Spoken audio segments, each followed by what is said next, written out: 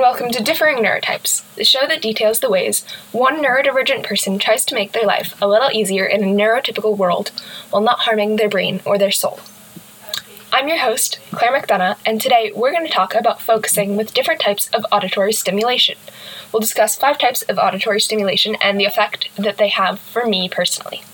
Alright, the first type of auditory stimulation we'll discuss is classical music.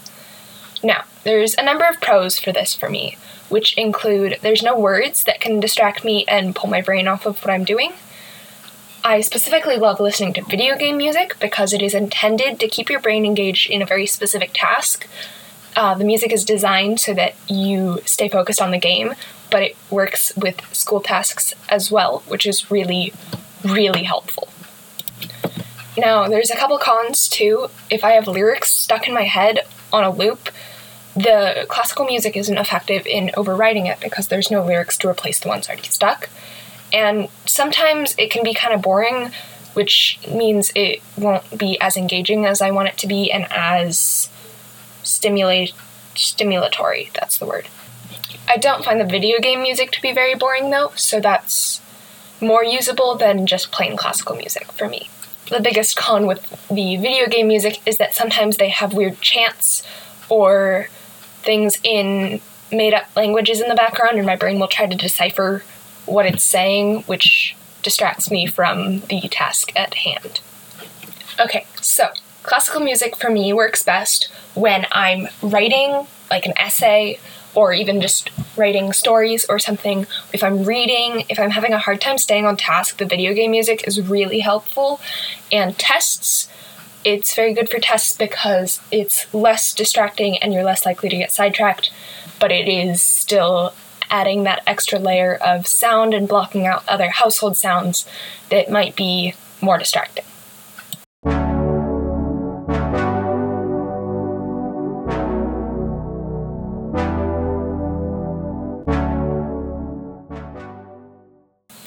The next type of auditory stimulation is lyrical music.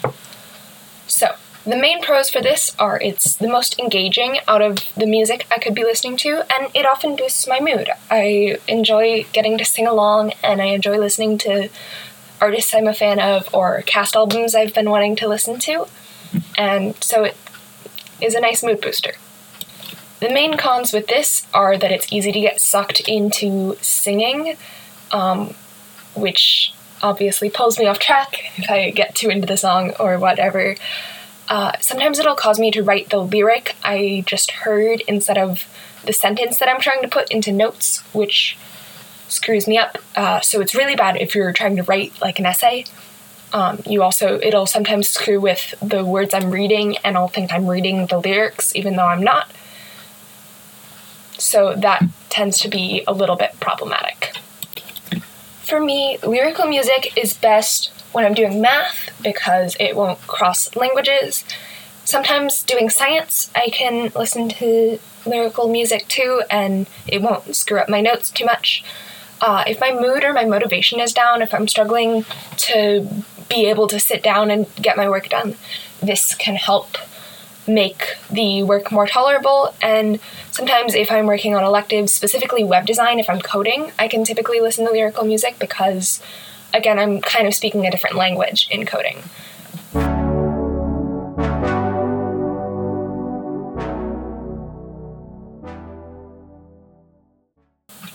The third type of auditory stimulation that I use is podcasts.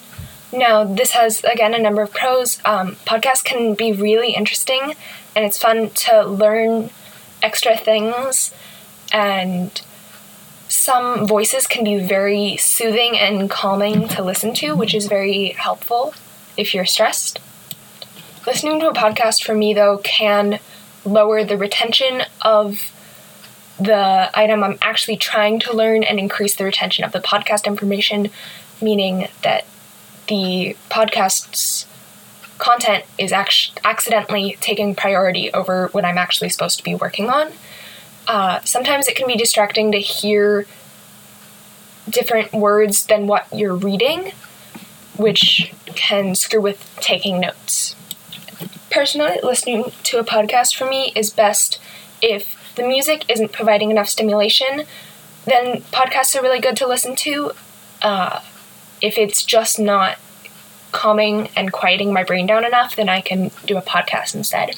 I don't personally honestly listen to them a ton, but it's also really good I like listening to podcasts when I'm playing a game or I'm doing something more recreational, if I'm working on a separate project, entering data for a college's chart I'm working on, stuff like that. Podcasts are very good for that.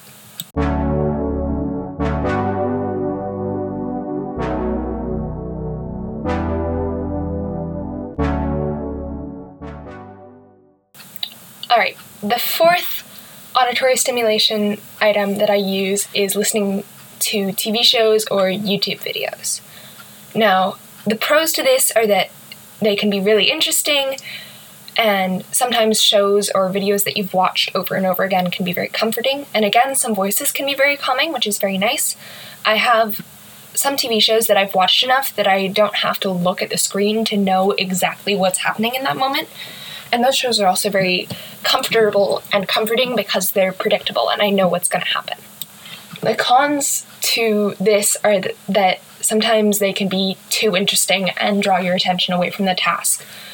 The screen has to be on, especially for YouTube videos. Sometimes you can play Netflix videos without, but a lot of times you do have to have the screen on, which can draw attention away from the task because you see the movement out of the corner of your eye, and they're not great for building concentration, which means that for someone who already struggles with concentration, it's not very helpful.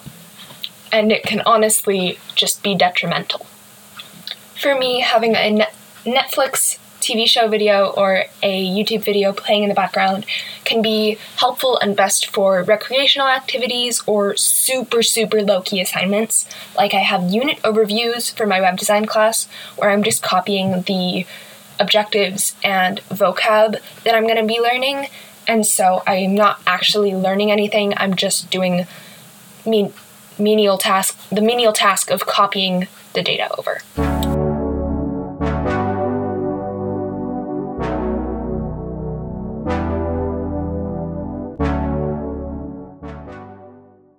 Alright, the fifth and final auditory stimulation that I will be discussing is probably my favorite, which is white noise.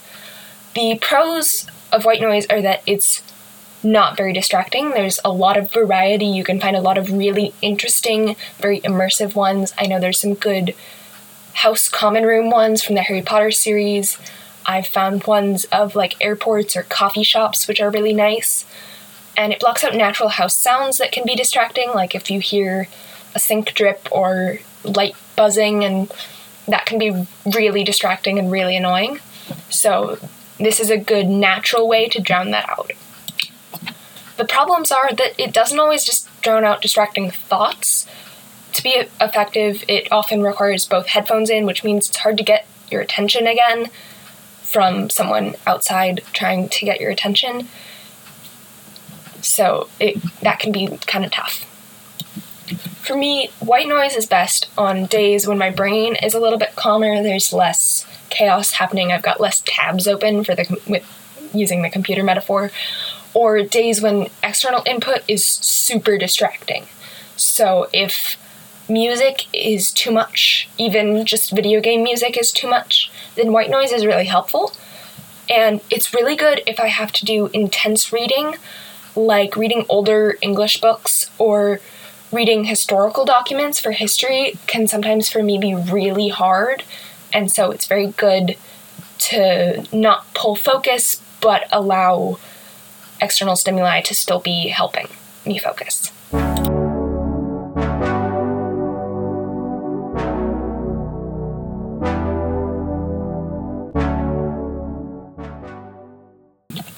Alright, to recap today's episodes, we've discussed how different auditory inputs and stimuli are good for different things. And you really have to figure out what works best for you and what works best when for yourself. So this was just my personal opinion, but I hope you found it informative or interesting. Now, this is your friendly reminder, take the time to experiment and find out what stimuli work best for you for different scenarios. A reminder that these are just my ways, but they might be able to help you too. Thank you for tuning in to Differing Neurotypes, Episode 5, titled Sensory Stimulation, Auditory Edition.